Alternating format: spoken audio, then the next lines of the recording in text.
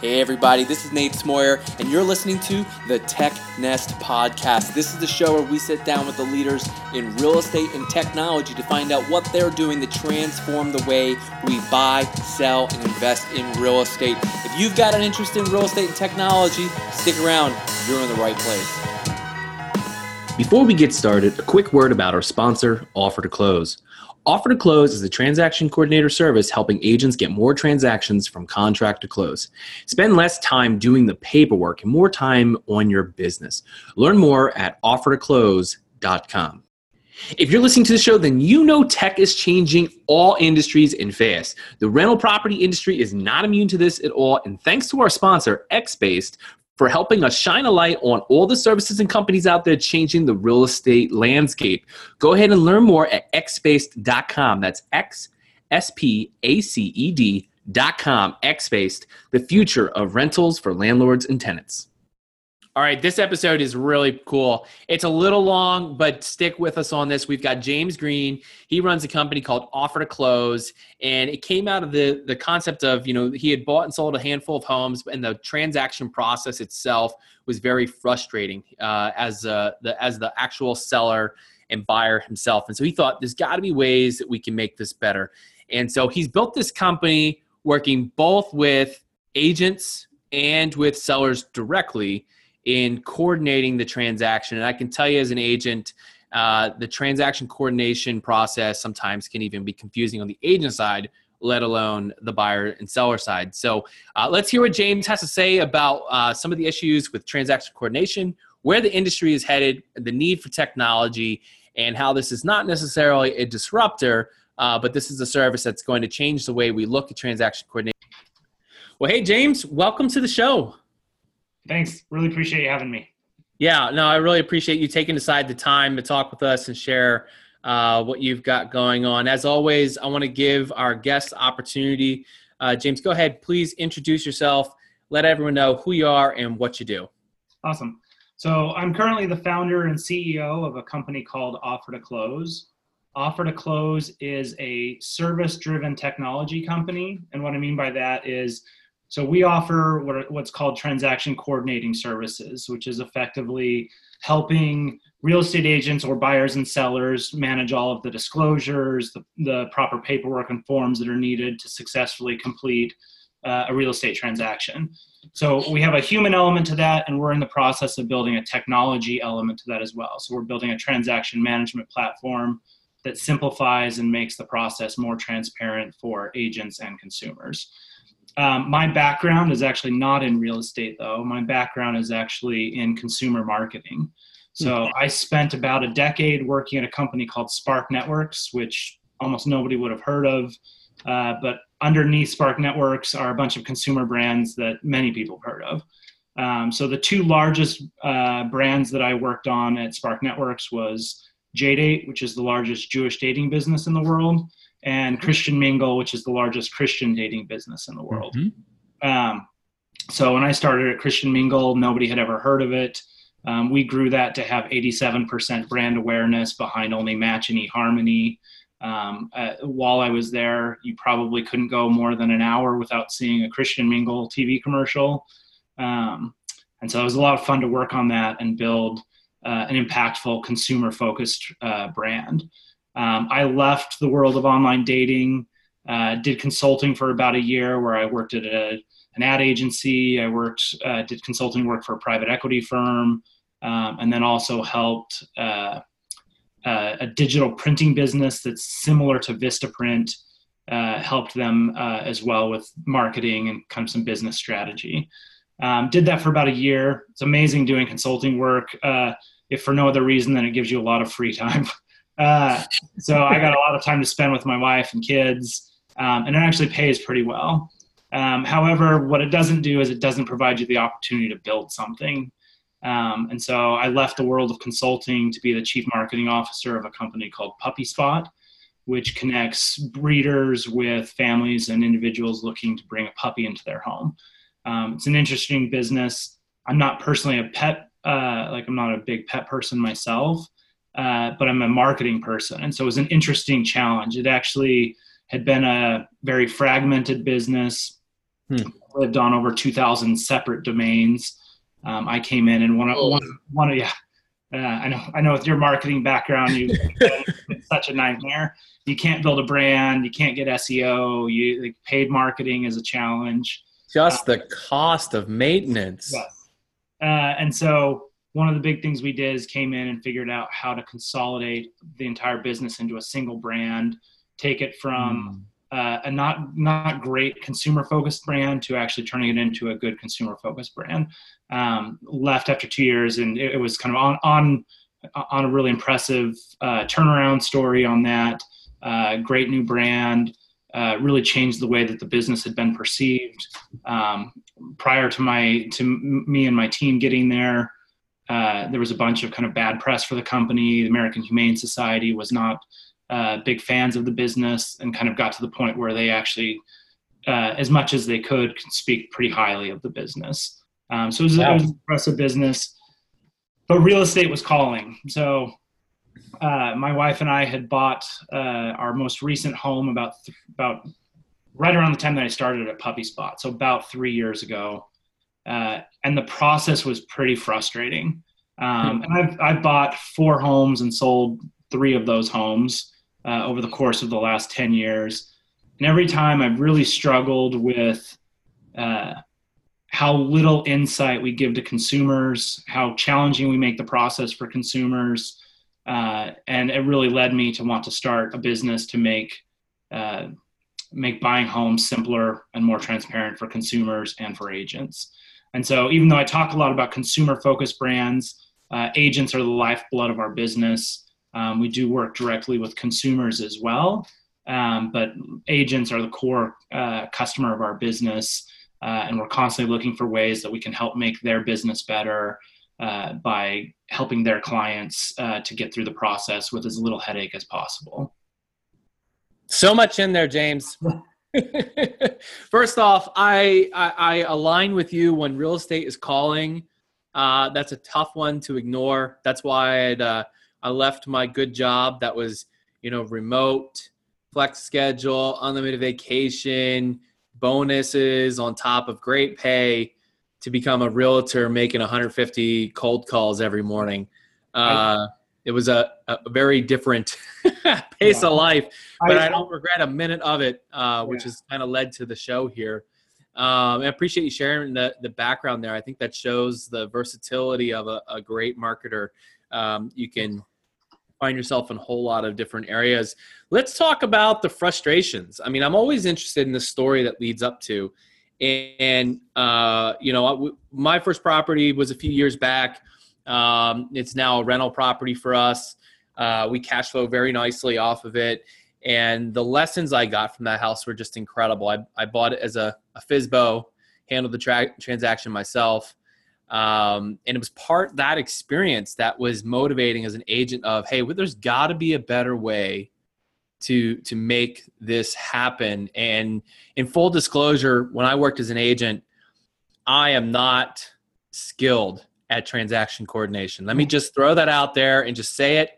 I was not a skilled transaction manager, and thank goodness I had on our team, we had transaction coordinators. They're like, hey, Nate, you really need to get your inspection response out tomorrow. And I'm like, I know, but the client doesn't know what they want to ask for. And so anyway, let's talk. What was the steps that said, hey, we have to start this business because we recognize the need for these services? Yeah, so it's interesting. So when I left Puppy Spot a year ago, I actually started down an entirely different path. Okay. Not only when my wife and I sold our last house, we actually did for sale by owner. We listed the house. I met with a bunch of agents and struggled to get them to be able to really share what their value proposition was. I got a lot of general platitudes from the agents when we met with them of like, I'm going to work really hard for you. We're going to do a good job. And I did enough research on them to know that I was dealing with agents that were doing high volume, that were perceived as really good agents, but they just struggled to kind of share their value proposition. So initially, I actually was trying to launch a business that dealt with 2 problems in the space, which is agents being able to kind of share their value proposition and making it clear to consumers, because I think most consumers feel like it is really hard to distinguish between a good agent and a bad agent. And the National Association of Realtors put out what they called the Danger Report about 2 years ago, which they listed as one of the biggest concerns and problems for the industry, or problems facing the industry, is that there are too many unqualified, inexperienced agents. Second problem that we originally started to try to figure out how to solve was that there's a lot of compression on commissions right now, largely due to the fact that consumers struggle to feel like it is worth paying high amounts of commissions, which those two are interlinked. I don't think, I think if we didn't have so many unqualified, inexperienced agents, that consumers would have such a challenge with commissions. And so we started building a business that helped agents share their value proposition more clearly and help them compete on commissions, or at least be transparent about their commissions to consumers. We started down that path, and while I think we were trying to do something unique, ultimately decided it was a too heavily contested space to really make a dent. So as an example, you have Purple Bricks, which is basically a discount brokerage model that they're doing really a flat rate brokerage model. You have services like UpNest, which are getting agents to compete based off of commissions. You have Redfin, which is a discount brokerage model. You have Zillow, which, while not a brokerage in and of itself, their nearly $1 billion of revenue is driven almost exclusively by helping you find an agent. Even though they don't do a great job of saying that's how they make their money, consumers often feel a little bit confused about why these agents are randomly calling them after they said they were interested in a house. But it's a very crowded space, and although I think we were trying to do some unique things, so we kind of re-looked at where the frustrations in the process were and said, I really don't think that we've created enough transparency around exactly what you talked about. So the transaction management side of things. Yeah. Most good agents aren't actually good at that stuff. What makes them a really good agent is their ability to sell, their ability to work with people, like their ability to read a situation, negotiate, a lot of kind of the ins and outs of being a great salesperson. However, with that also comes somebody who's not particularly strong at paperwork and the process management that goes into that goes into managing a transaction well.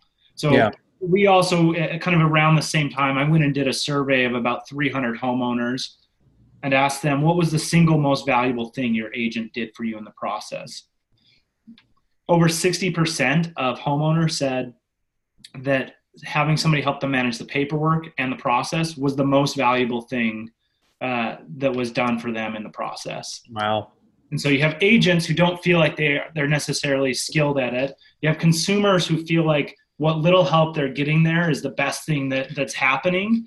And it said, there's really a problem that needs to be solved there. Somebody has to find a way to do this really, really well.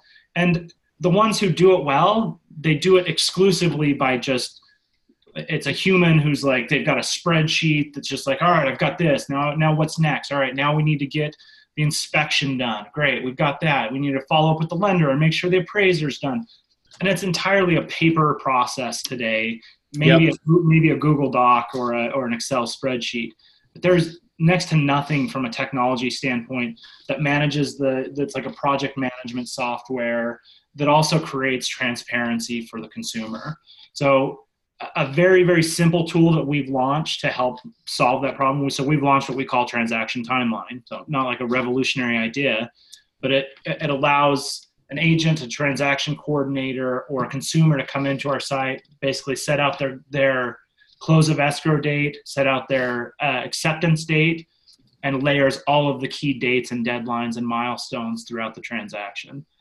It seems like such a simple thing, but in every home that I bought, that's exactly what I've asked for from every agent that I've worked with, and I've never gotten it. I've never been able, I've always got an agent who just wants to deal with the next thing and then the next thing, and great, well, we'll deal with the appraisal when it comes up. But in reality, you're like, at day 3, you're like, great, if you can communicate to the consumer what things they need to accomplish in order to complete the transaction, you are more likely to complete the transaction because all of those things are going to get done in a timely manner. And an agent can still play referee or intermediary or Sherpa or whatever term you want to think about an agent being, where they can say, great, send this to me. And when it's the right time, because you don't want to waive your inspection contingency on day 3 or your appraisal contingency on day 5. No. Those are valuable assets that as an agent or as a consumer you have for leverage if there's problems or whatever else. And this is, you're touching on something that, I think I want to reiterate, because it often comes up, I know that I do at least, I come across as, let's get the agent out the way and let the consumers do their thing. But there are some things that if you have an agent on your side, it brings more value. And you talked about your inspection contingency. One of the strategies right now with such tight inventory is, come in with a shorter inspection contingency. And the way that the contracts are written in Washington, if I come in with a 5-day inspection contingency, it's written into the contract that if I need additional time for inspection, I get 5 days from the date of my inspection response. Uh-huh.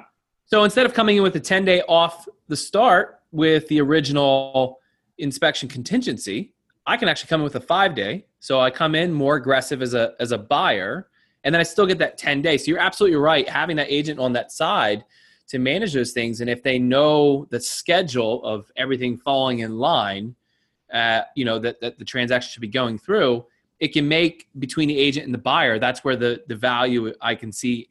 Any buyer or seller sees the value in what the agent is then getting paid. Yep. And the knowledge and experience an agent has is priceless.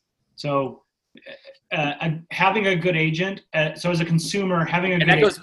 That goes both ways though, right? Absolutely. Absolutely. If the agent don't know what it's doing for you, if she doesn't know how to help you, that is gonna be priceless in how much it costs you. Yep. No, absolutely. Yeah. Having a good agent is one of those things where you don't know that you didn't have a good agent until it's too late, or you didn't know how important your good agent was until the point that you needed that knowledge and experience. Which I think one of the statistics that scares me the most about consumers looking for agents is the fact that almost every consumer, it's like 90% of consumers hire the first agent that they talk to. Yeah, most agents don't interview more than one. Most hire an agent without ever interviewing them, and those who do interview an agent hire the first agent they interview. Yeah, and so it further kind of amplifies the problem that we have with too many inexperienced, unqualified agents in the space. Yeah. And so one of the things that, again, part of what we are really focused on is taking the minutia, the paperwork, the things that agents don't necessarily want to focus on, so they can get more transactions, more experience, more qualification, and really improve the overall experience for consumers. Let's jump into that. So why don't you go through what are the exact services that Offer to Close brings to both agents and as well as the consumer side that you're working on? Sure. So we take a different approach from most transaction coordinator services. So I'll try for brevity, although I've never been particularly great at brevity. There are two types of transaction coordinators largely within the industry. So there's what's called an in-house transaction coordinator, who works for a broker. A broker is usually paying them a salary, and a broker is usually imploring their agents to use that transaction coordinator. Mm-hmm. Then there's an outhouse or an independent coordinator, independent transaction coordinator. In both of those cases, those transaction coordinators are most often not licensed agents, but they're just somebody who was interested in real estate and is good with paperwork and kind of task management. Those transaction coordinators are extremely limited in what they are supposed to do. I say supposed to because some agents or brokers use them in ways that's actually illegal. What? It's crazy. But so every state, I think if not every state, almost every state in the United States, the State Bar Association has an agreement with the Bureau or Department of Real Estate for that state that says that agents are limited to practice law on a limited basis in helping their clients to fill out paperwork. And because agents are required to be licensed by the state, they're allowed to kind of have that sort of agreement. Right. However, transaction coordinators that are not licensed don't have that luxury. And so most transaction coordinators are limited in how much they can help with paperwork, what they can do.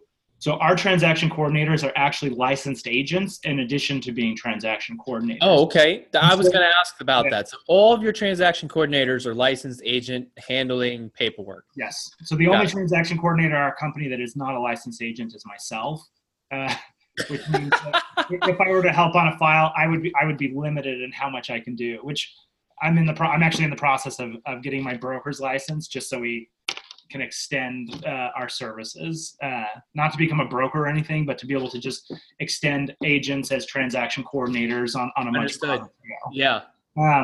And so by having licensed agents as transaction coordinators, the breadth of our services we can offer is much greater. So as an example, we can help agents write offers. So most transaction coordinators aren't allowed to do that. It's against the law for them to do that. But because our agents are licensed, we can write offers. Usually for an agent, we won't charge them a fee to write the offer as long as they use us for the file if it's an accepted offer. Otherwise, we charge a nominal fee to write offers for them. So we're doing the typical transaction coordinator services as well. So we're managing disclosures, dates, deadlines, making sure that all the proper forms are filled out. My team of TCs, extremely bright, intelligent agents and transaction coordinators, where you could walk into our office today and say, this house was built in 1952 in Los Angeles County. What are all the documents that I need in order to fill out the transaction? And they'll tell you, they'll say, 1950, you need a lead-based paint disclosure. You need earthquake hazard disclosure. And they can walk you through every document and form that you're going to need to complete the transaction. Most agents have no idea what's needed. And so we're managing all of that. We can help with kind of other services. So we do a little bit of help on like we can prepare a listing. We can put your house in the MLS. And that's both with if an agent has hired you or if a seller comes to you and hires you. So is there a difference in price? Yes. So we would charge an agent less than we would charge a for sale by owner. Okay. Well, as you guys know, as anybody who's listening to this knows, a consumer is way harder to work with than an agent in most instances with stuff like this, because an agent has deeper knowledge of what's going on. And right. So what are those rates? So for a agent in California, so our base rate for a file is $400 or $399. If you represent both sides of the transaction, it's $499. For MLS, I actually don't even recall our rates. I'd have to look at some of the specifics for more of the a la carte. For a consumer, I think we're charging $100 to list them on the MLS, $500 to do just their paperwork, and then we offer a little bit of consultative services for $1,000 or more. Where we're not going to their house. We're kind of a sounding board where you can call and say, I got these offers. Can you help me review them? Or a little bit of a service. But I was talking to you about this kind of before we started the call, but we largely try to be agnostic about whether or not a consumer uses an agent. We're happy to recommend agents and send some of our for sale by owners, which we've actually done. We've actually pushed some for sale by owners over to agents. We thought they would be better off based off of what they thought they were able to do. Do you earn is there a referral program there with you and agents, or you do that? Not at the moment. I mean, it's something we've looked into. It's a little bit, it's interesting. So it wasn't worth it in the few instances we've done to try to deal with a reward program. There's actually some misunderstandings about RESPA. That it wasn't worth recovering or kind of re-explaining to the agents we were referring how this was actually covered. We were in the clear under RESPA, or the Real Estate Settlement Procedures Act. So it just wasn't worth it. Our goal was to help the agent to win some business. And if they're working with you already, I mean, obviously then it makes sense to have that give and take. Yeah. And so that kind of leads into, like, I wanted to ask, like, if you're selling directly to consumers and agents, but obviously, right now this is kind of a contentious point of, some just call them discount brokerages, but I'm just going to refer to them as brokerages that charge less than others, or flat rate brokerages. and anyone who sells directly to the consumer, it's very contentious right now. So how does that affect your relationship with the agents you're working with and agents you're talking to? Yeah, no, I think that's a good question. I mean, so the agents that we talk to, we haven't really had much issue with it because part of what we tell them, so we are way more focused on helping agents to be able to do more we're helping agents to be able to be more successful with the clients that they're focused on. And the people who are already set on doing for sale by owner are the people who are coming to us. And like I said, we've referred several for sale by owners over to agents because as we've talked to them, we've said, you're clearly not the right person to do a for sale by owner. You don't understand what you're getting into.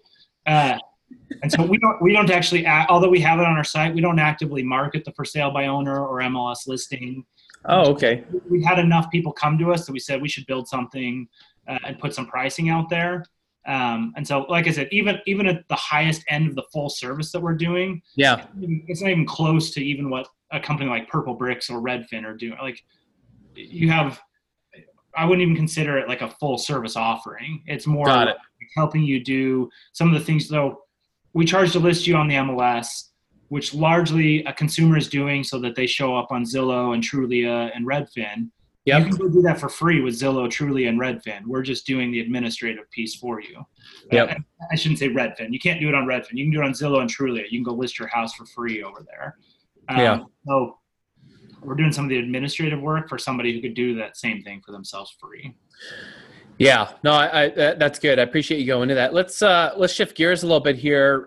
So you're in LA, but curious, what markets have you guys opened up in? And where are you headed to next? Yeah, so we fully service all of California at the moment. So we have throughout all of California, we're dealing with files.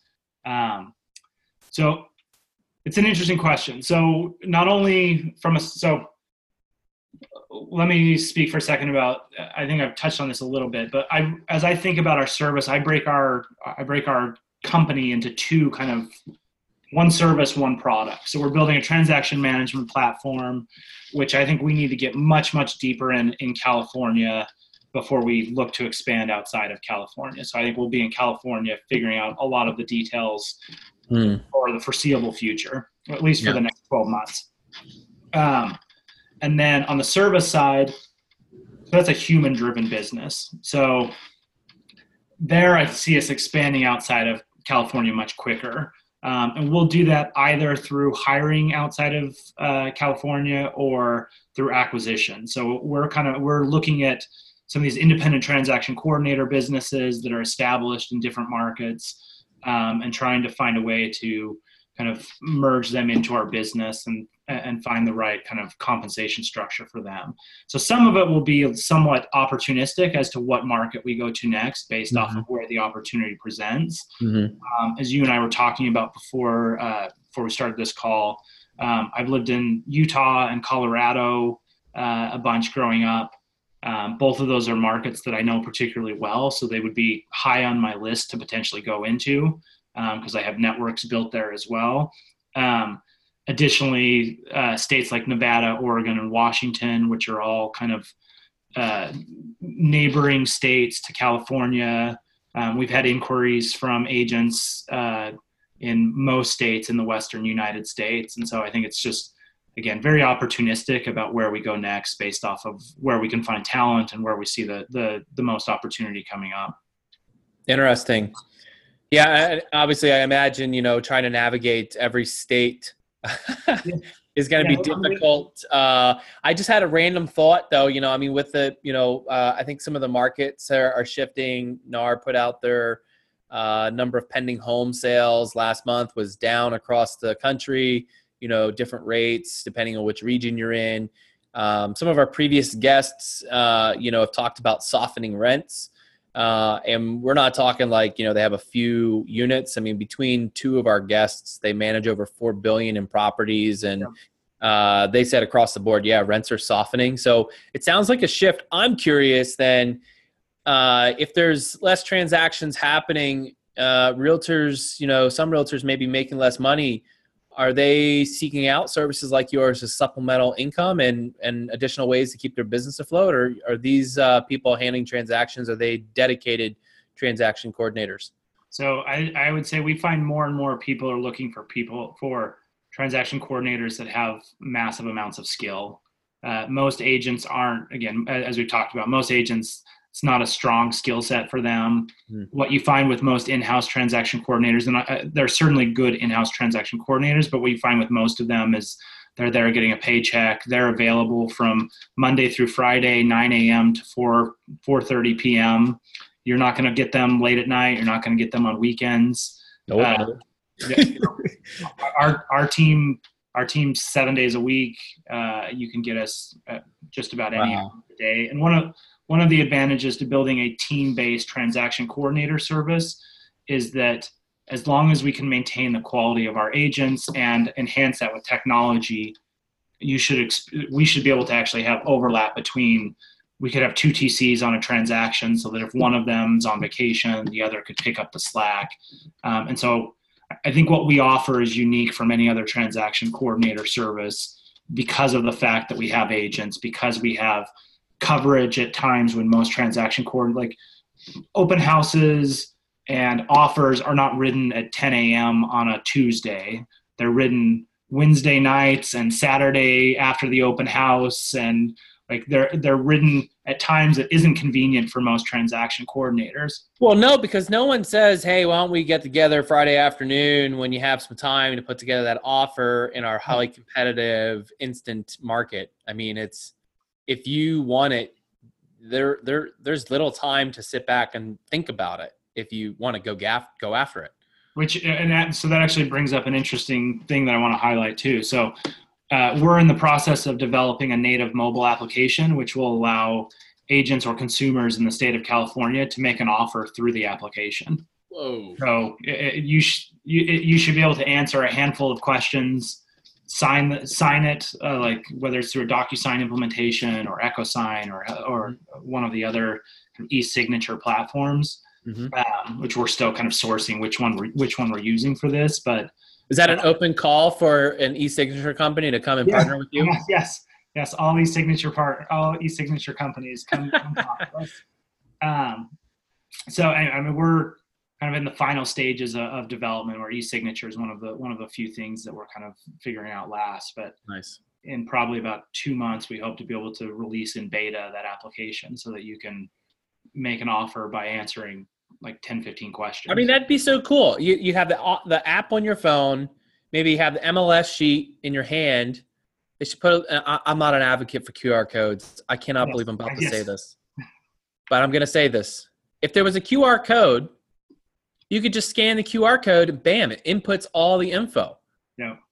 Do you need this form, how many days contingency, bam, bam, bam, bam. It would write itself up. You don't want to freehand your contract anyway. You're going to want to use the MLS forms, and then it's just tap to sign like you would on the e-signature contracts anyway. Yep. Maybe if Compass's new for sale signs take off with the QR codes, they give you all the information. That'll be the key. I'm not trying to hate on Compass. I'm not hating at all, but I had a good laugh with a friend of mine. I said, what do you think about those new signs? And because we were both at Inman, and he's like, well, they certainly look bright. I said, man, they are really going to corner the market of women out there walking their dogs late at night who need to be able to see that a house is for sale at that moment in their neighborhood. I mean, I had to laugh at that. The video to put it out felt a little bit like an SNL skit. Oh boy. We're going to have somebody on the show from Compass and by the way, I think they're doing great things. So I also don't mean to hate on them. I think they're doing great things. I think they're trying to bring technology to a space that desperately needs technology to and make the process more transparent. So I'm actually a big fan of Compass, and I hope their signs are successful. It did come off a little bit funny in the video of like. Oh, it's all good. I think everyone has to be able to take a jab or two here. Yeah. We're in a tough industry. Let's shift up a little bit here. So, I mean, you guys are the whole state of California. I'm curious, what's been one of the keys to growth for you guys in being able to first, because you've got to grow both sides. You have to make sure you have the transaction coordinators to handle workflow, and also how have you been reaching out to agents? Because you mentioned you're not really proactively going after the consumer. So how have you been successfully connecting with agents? Yeah, so this is where being 15 years of consumer marketing has come in handy. So, I mean, we're actively I've spent a bunch of time building our SEO profile, building backlinks, so that we are starting to show up high in search results for some key queries. We're doing paid search. We're doing social media. We've launched a YouTube channel where we offer transaction coordinator tips on a regular basis, which we're driving views and consumer interest or agent interest from that. And then we're just constantly reaching out to agents, networking with them. We're sponsoring local realtor associations, partnering with them. So we're offering discounts to them, kind of trying to get our message out any place we can. So we go out, my team, we actually have a unique structure. I won't give the full specifics of our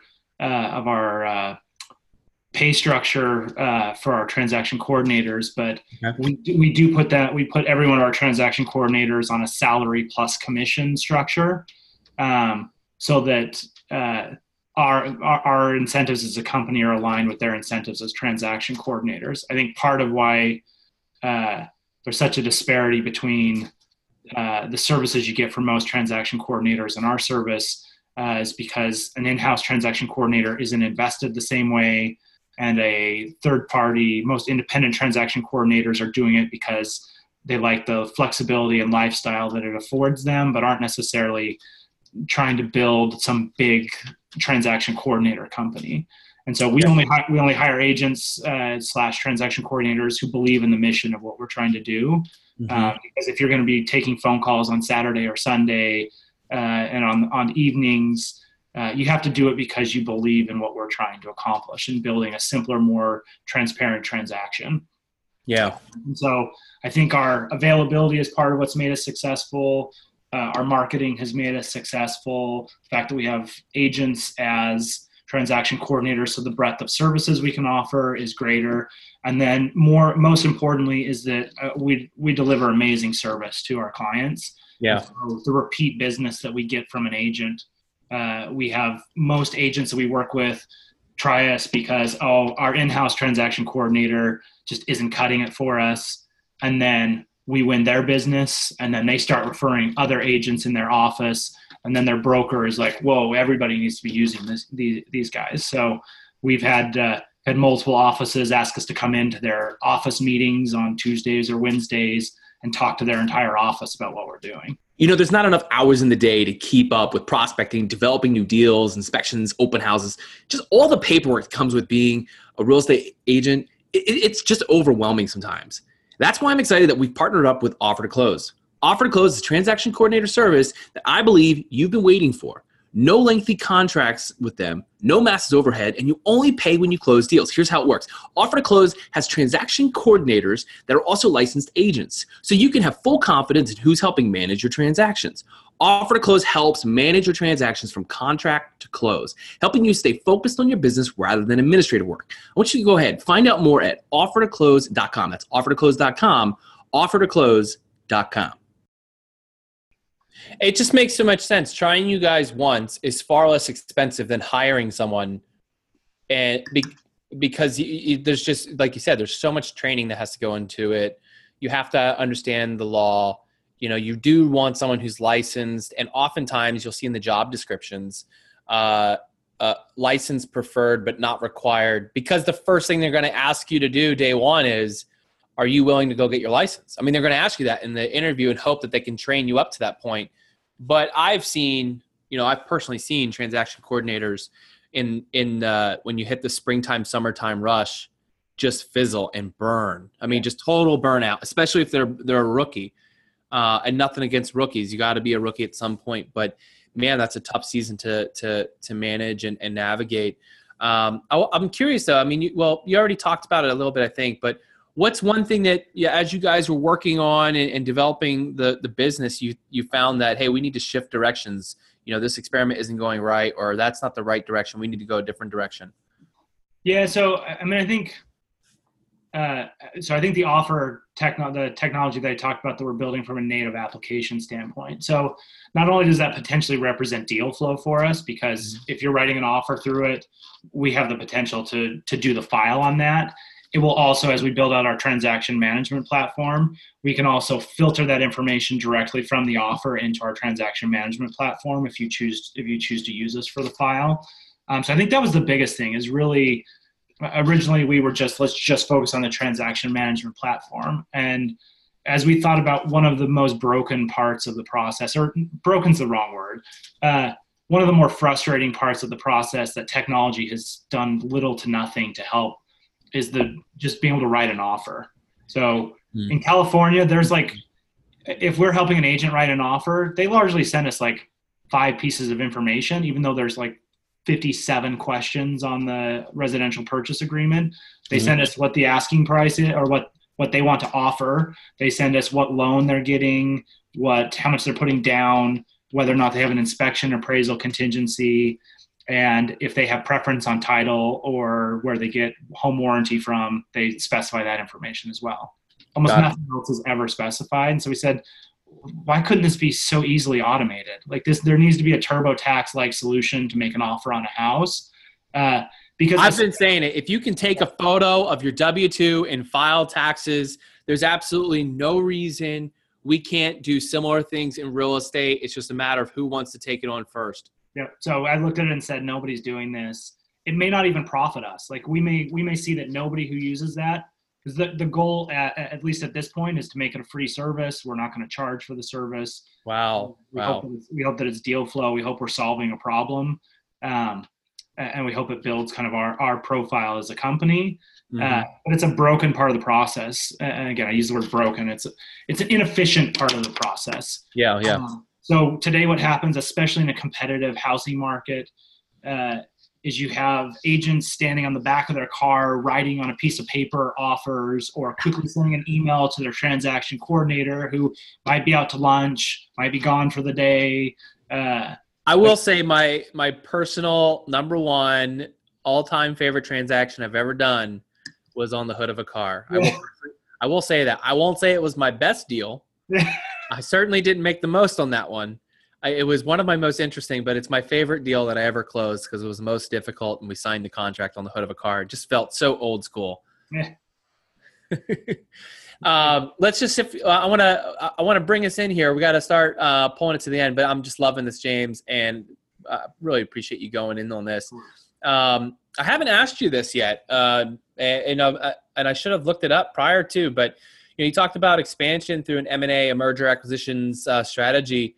One, have you guys raised funds to where you're at right now? And 2, will you be raising funds to pursue that type strategy? Yeah, we've raised a Series seed round that we closed about 4 months ago. We've been talking to a strategic investor who could potentially kind of add on to that round, which I'm, knock on wood, hopeful that we can bring them into the close of the round.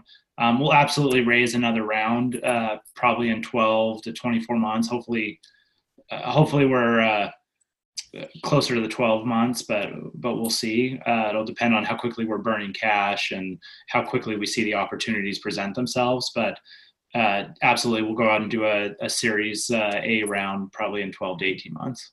Cool. Why do you think though, obviously you're hitting a need that few have thought to, how can we take this at scale, right? There's lots of transaction coordinators out there, but there's not many working at scale, even statewide like you are, and looking to go further beyond that.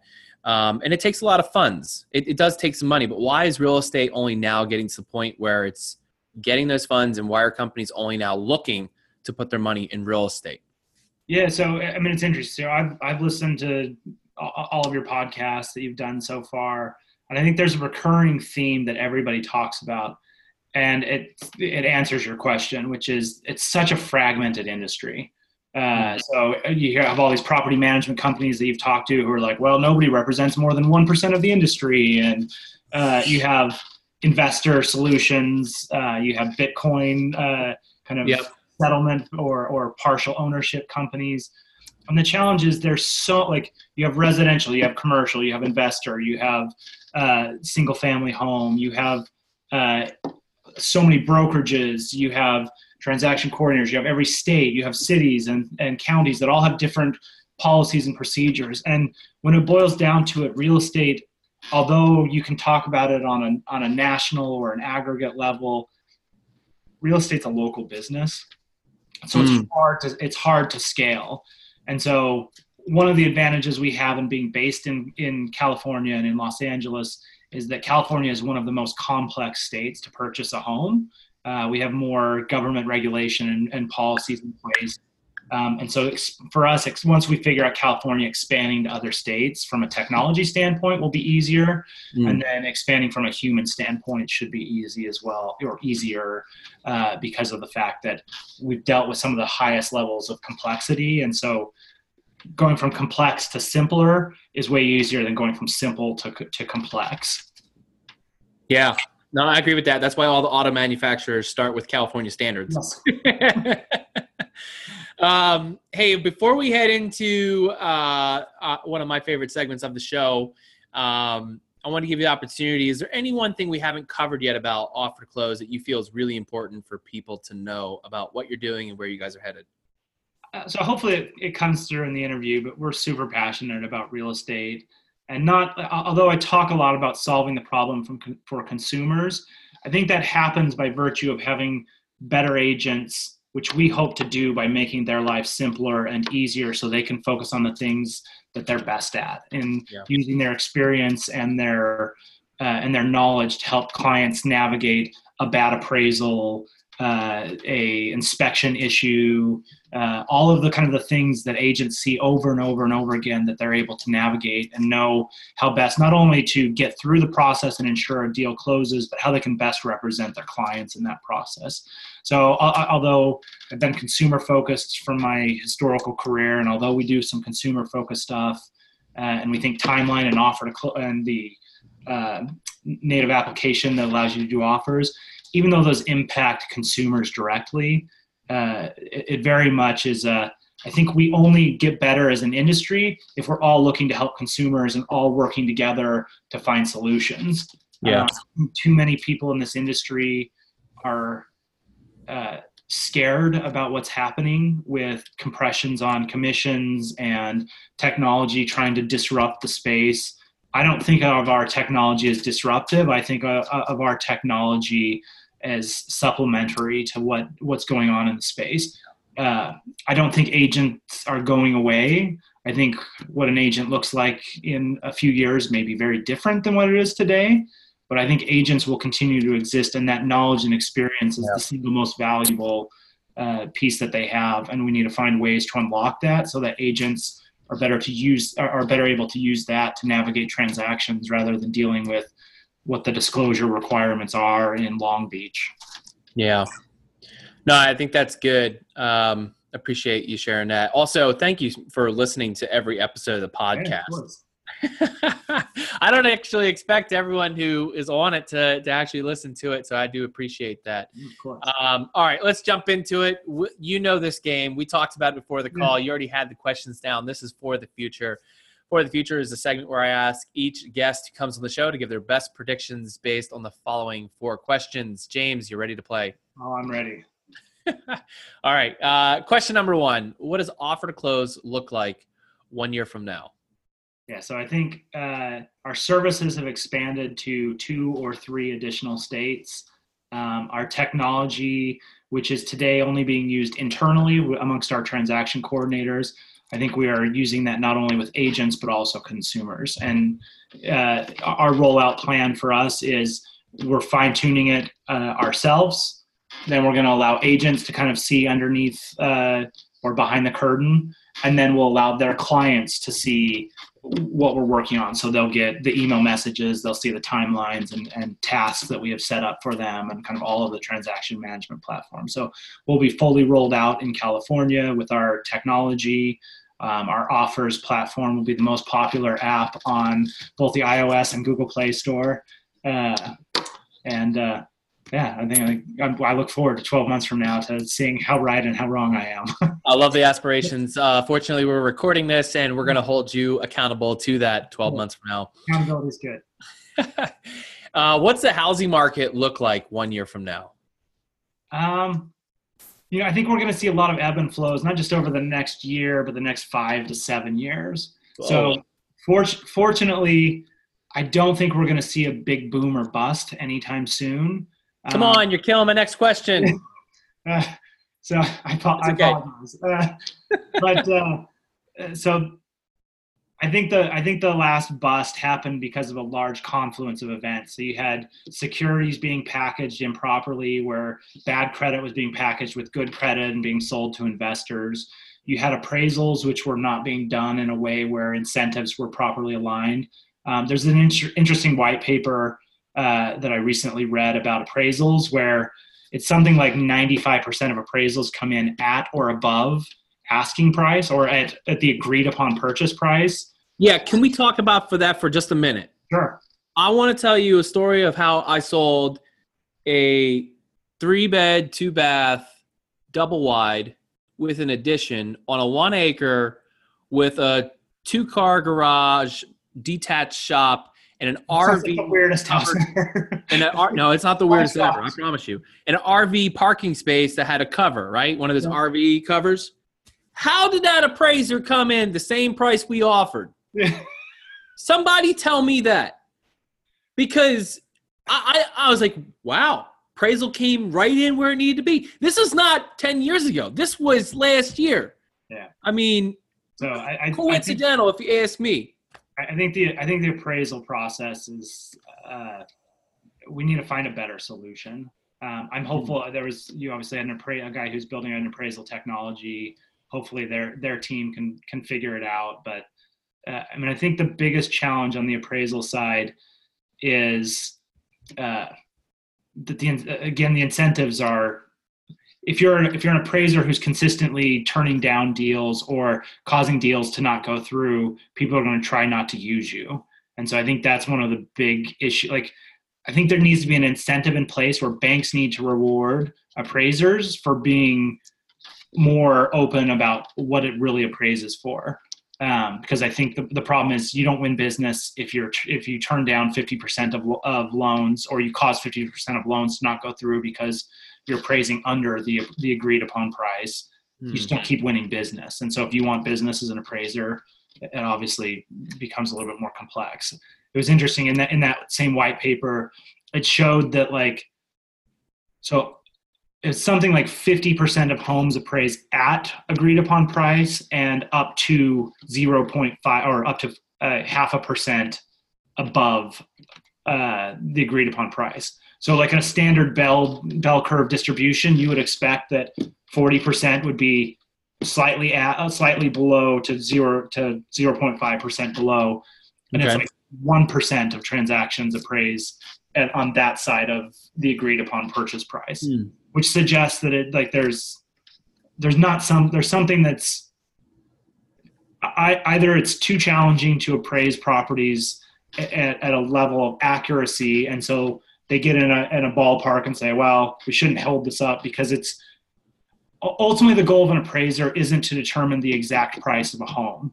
And I think sometimes we misunderstand that that's the goal of an appraiser. Sure. An appraiser is designed to provide an estimate of value to a lender so that the lender can feel confident that their investment is safe.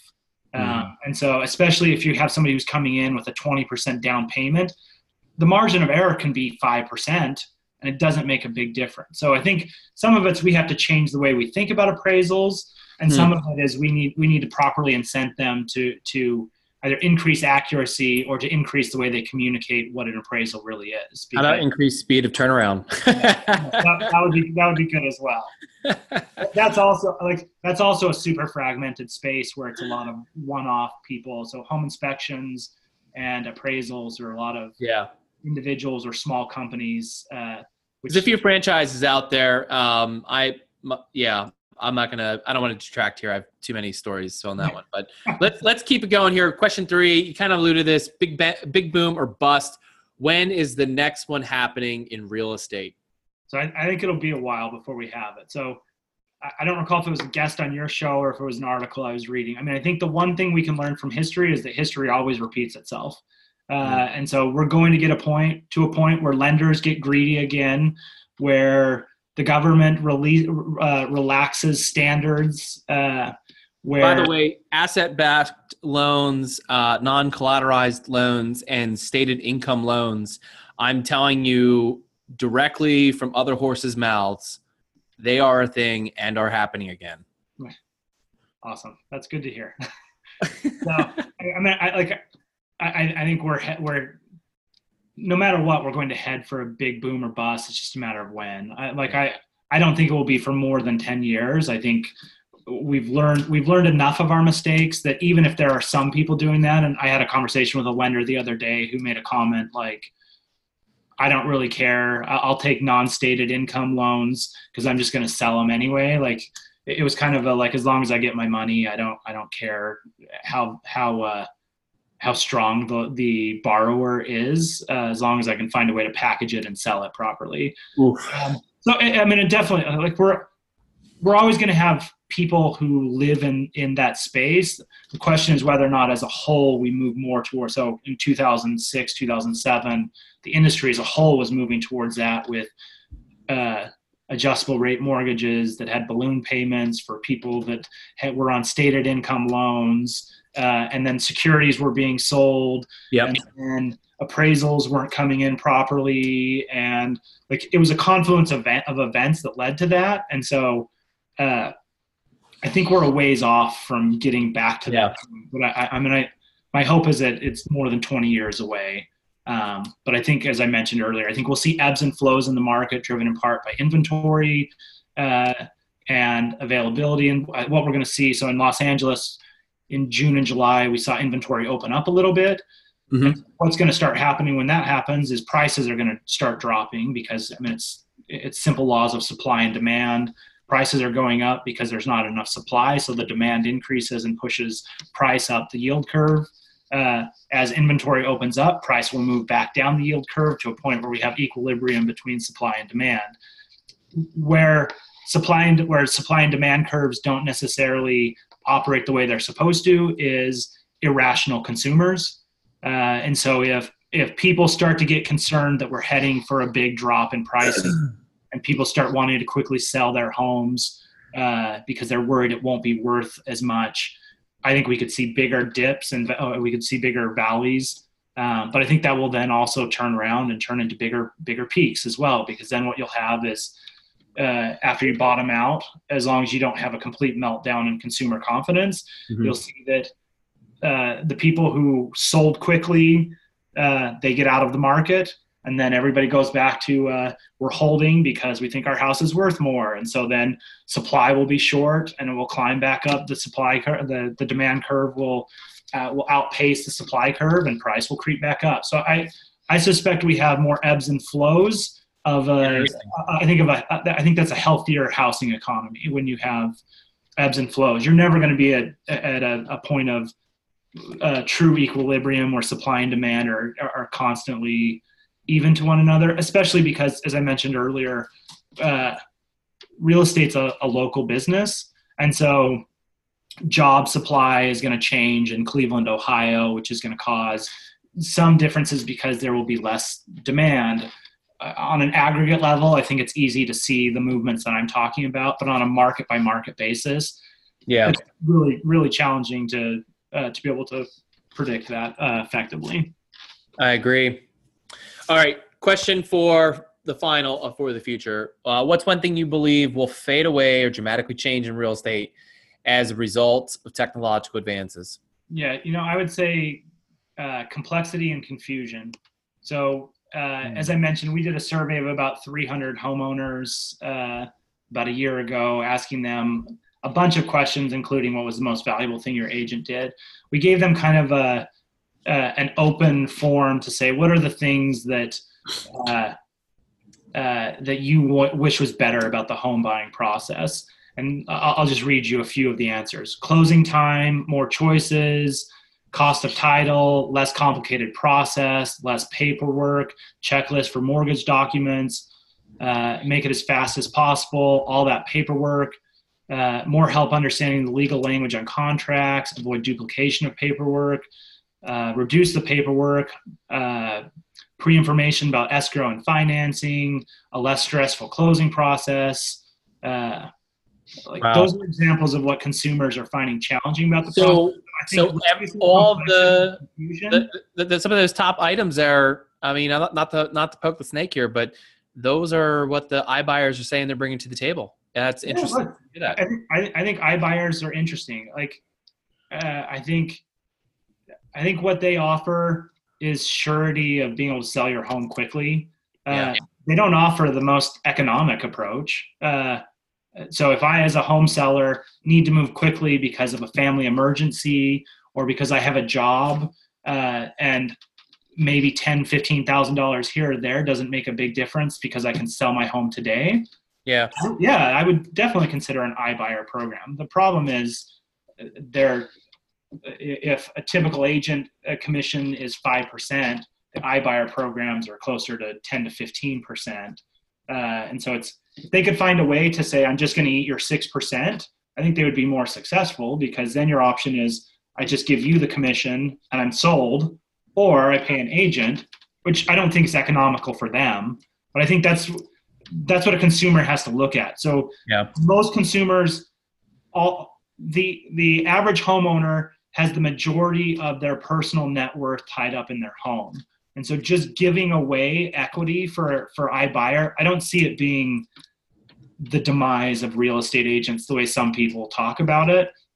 And I'm not super worried about Zillow iBuying every home on their platform or anything along those lines, not only because that's way too capitally intensive, but there still has to be somebody to sell the house and somebody to help with that process in whatever local, like Zillow, basically in part because they're protecting their business model, but also because they need somebody to do showings and manage paperwork and all. Like, they still have agents who are selling the house even in their iBuyer model. They're just doing a lower commission rate because there's a little bit more surety, and Zillow's offering more of the services that an agent would have to do. Not too dissimilar from open listings, where they basically say, we'll find you a qualified buyer who's ready to make an offer on a house, and be less as a commission so that we can give that back to the consumer.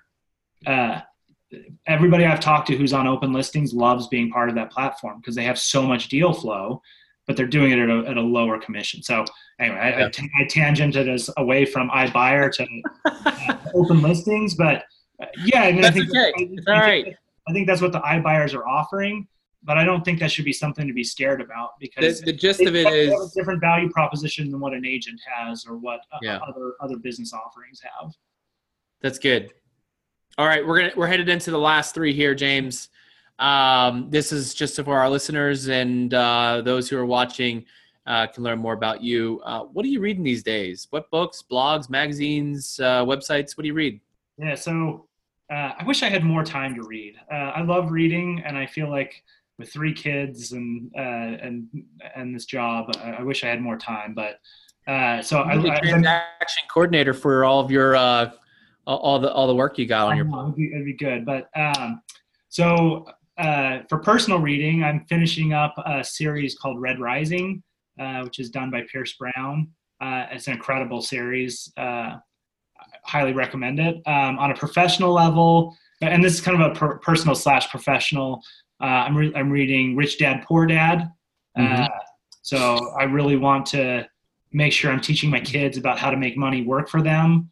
As somebody, Nate, as somebody who's invested in real estate property, obviously you kind of got the idea of like, let's put money to work so that we can provide for the lifestyle that we want, and we like make choices where whatever you're doing for work, you're doing it because you love it and not because you need a paycheck every month. Like, I want to teach my kids that. I want to teach my employees that.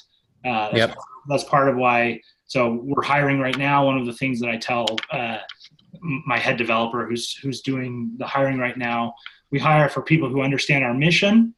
We then hire for cultural fit, and then we hire for intelligence after that.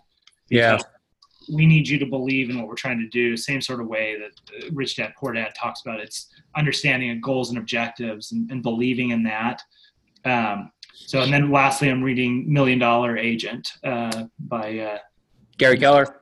Gary Keller. So Yep. Which, yeah, that's the book that pushed me over to make me say, okay, I'm gonna go be this agent thing. I hadn't read it, but I watched his interview on Inman that people got all worked up about it, the last thing. And I was like, I actually, I found him really interesting.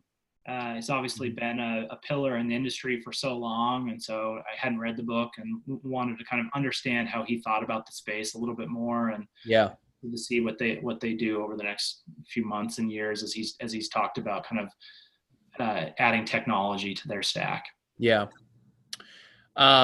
Who are you learning from?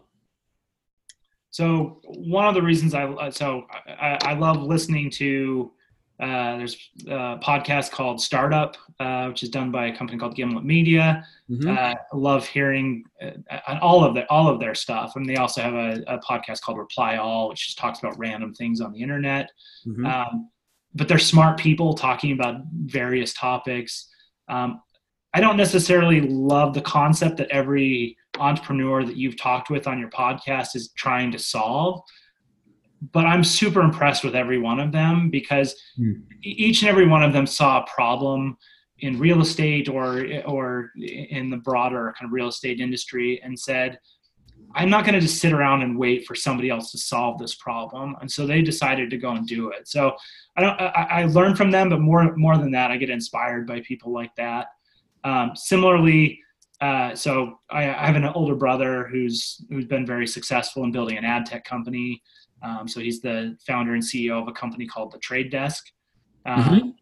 He's extremely intelligent with how he thought about building that business, where so it's called a demand side platform, which helps serve targeted ads on the internet, including over the top TV programming like Roku, Apple TV, through CNN TV and other kind of applications. One of the things that he did early on was he chose to focus on the ad agencies. WPP and agencies like that, because they represent 95% of the spend. And so as we thought about similarly, as we thought about how do we fix some of the problems that exist in the real estate space, there's a lot of people who say we're going to come in and be really disruptive. We're going to replace real estate agents, or we're going to I don't think that's the solution. I think there are 2 million real estate agents in the United States. I think the solution to finding success is partnering with them and finding ways to make them more powerful than they've been before. And so I look at what he's done and the success he's had, both from some of the strategic decisions he's made, but then also from the company culture that he's built. So it's a group of people who deeply believe in the mission that they're trying to make advertising interesting, so that consumers like you and I, we don't have to see the same stupid ads over and over and over again, that they can be tailored to our own personal interests. So when you see an ad, you don't want to click that skip button, or you don't want to go walk to the refrigerator, because you're saying, oh, this is a product or service that I'm deeply interested in. As an advertiser, you know who I am. I mean, he's my big brother, so I love him. And I obviously, I have to look up to him because he's my bigger brother, but really, really impressed with what he's done. And I've tried to take some of those same philosophies and culture and strategy and build them into our business as well. Yeah, that's awesome. And then last one here, what inspires you or keeps you inspired? So, I mean, I think two things. So one, I remember the first time that I bought my house. So I bought a townhouse in Provo, Utah, just outside of Brigham Young University, just off campus of Brigham Young University. I was like 25 years old, was dating my then wife, my now wife, not then wife, my then girlfriend, my now wife. It was a scary thing. But it was super exciting too, right? Like, I remember getting the keys, and the house had pink walls, and I didn't care. It was my house. It was I wasn't wasting money on rent. So from a financial side, I was like, oh, this is great. But from just like the joy of owning something and feeling like it belonged to you and it was my own little piece of land, I want to make that easier for people. Like I want to make that more attainable for people, both because the process is simpler, but also finding ways, the more efficient our business can be, the more we can make that affordable for people to achieve as well. Because if the cost of doing business is lower for agents, when commissions get pushed down to 4%, that's not as big of a deal to them because they're able to do twice as many transactions because the process has been made better. And so I'm really passionate about finding ways to make kind of that joy of owning a home easier for people and making the process feel less like work and more like you're building up to this really exciting moment in your life. So I think that's one thing. And then the other is just my family. I mean, I've got 3 amazing kids and a wife who all super supportive. And so it's really important to me to teach my kids to go after whatever dream that they've got. So you talked about it a little bit earlier, but it was a big deal leaving my job at Puppy Spot. So most of the team that worked at Puppy Spot was the same team that I worked with at Spark Networks. We actually, as we moved over to Puppy Spot, we went and hired a bunch of the same team. And so I had worked with the same group of people for almost 13 years straight. So not only was I leaving what felt like a family, I was leaving a really good paycheck and stability to go start a company that not only I wasn't getting a paycheck at, but that I was actually shelling money out. Like money was going the opposite direction to build the business. Yeah. So it was a big deal. And so without having a kind of a vision and a passion for what we're doing and having the support of my family and teaching my kids that when you want to change something in the world, and even if it's just you want to do paperwork better, like go do it. Like you're way happier if you're chasing the things that you're excited about than if you're just working somewhere to collect a paycheck. Like that's not what I want for my kids and my family. I want them to feel like they can do whatever they want and that there's no obstacle in their way that will stop them from accomplishing their dreams other than just choosing to do it. James, I love that. That passion is awesome. You know, a little personal, but I wish I would have had someone talking directly to me like that when I was a kid to instill that. It took until I was in my early 20s to find Robert Kiyosaki to pass that along. So I really appreciate your heart and your passion there. Thank you so much. I think this is great. I think our listeners are going to gain a lot from this. I think for the realtors listening to this, I think you're going to get some interest. There's just no doubt about it. There's a lot of things to do. The industry is hyper competitive right now, and having a strong transaction coordinator on your side, you know, could be a really big competitive advantage to be able to stay up on your game. We didn't talk about, you know, how it helps maintain deal flow, and I know that that's absolutely a big consideration, as well as staying up on prospecting and all the things. We probably could have gone another 2 hours on this, but we got to bring it to a close. And before we head out, though, James, I wanted to give you the opportunity. How can people connect directly to you, and how can they learn more about Offer to Close? Yeah, so you can follow me at LinkedIn. My username is James T. Green there. You can find me you can email me direct. So my email address is jgreen@offertoclose.com. So JGREEN@offertoclose.com. You can also feel free to call us. We're happy to talk to you about our business, 833-OFFER-TC. And I love having conversations like this. I meet with lenders and agents and CEOs of large financing companies, and love hearing perspective from the most micro level to the most macro level, and seeing that ultimately all of us just want to accomplish great things. Like there's nobody who's doing this today who's like, I just woke up one day and like somebody handed me a real estate badge, and so I guess this is what I'm doing. Like people have actively made a decision that this is the lifestyle they want, and it's an exciting space. So anyway, definitely reach out to me even if you just want to talk or you disagree with something I said today. Like I love having dialogue and love trying to understand where I may be wrong and where I'm missing the point today. Yeah. because that's the only way that we get better and how we help fix and improve the real estate community. Yeah, very cool. Well, like I said, thank you so much, James. I'm sure you and I are going to be in touch. Next time I'm in California, we'll have to find a way to link up for sure. And for those who are listening, make sure you check them out, get in touch with James, or go to offertoclose.com and take a look at what they're doing. Until the next episode, thanks for your time, and we'll catch you guys later. Thanks. Well, that's it for today. Thanks so much for listening to the TechNest podcast. Hey, don't forget you can get on the email list so you never miss an upcoming episode. That's technest.io. That's technest.io. Get on the email list. Go to the App Store, whether you found us on iTunes, Stitcher, SoundCloud, wherever you found us. Leave us a 5-star review and share it with your friends. And if you've got a guest or someone that you'd like to recommend, or if you think that you'd be a great guest on the show, hey, send me an email, nate@realteampanda.com. That's nate@realteampanda.com. See you guys later.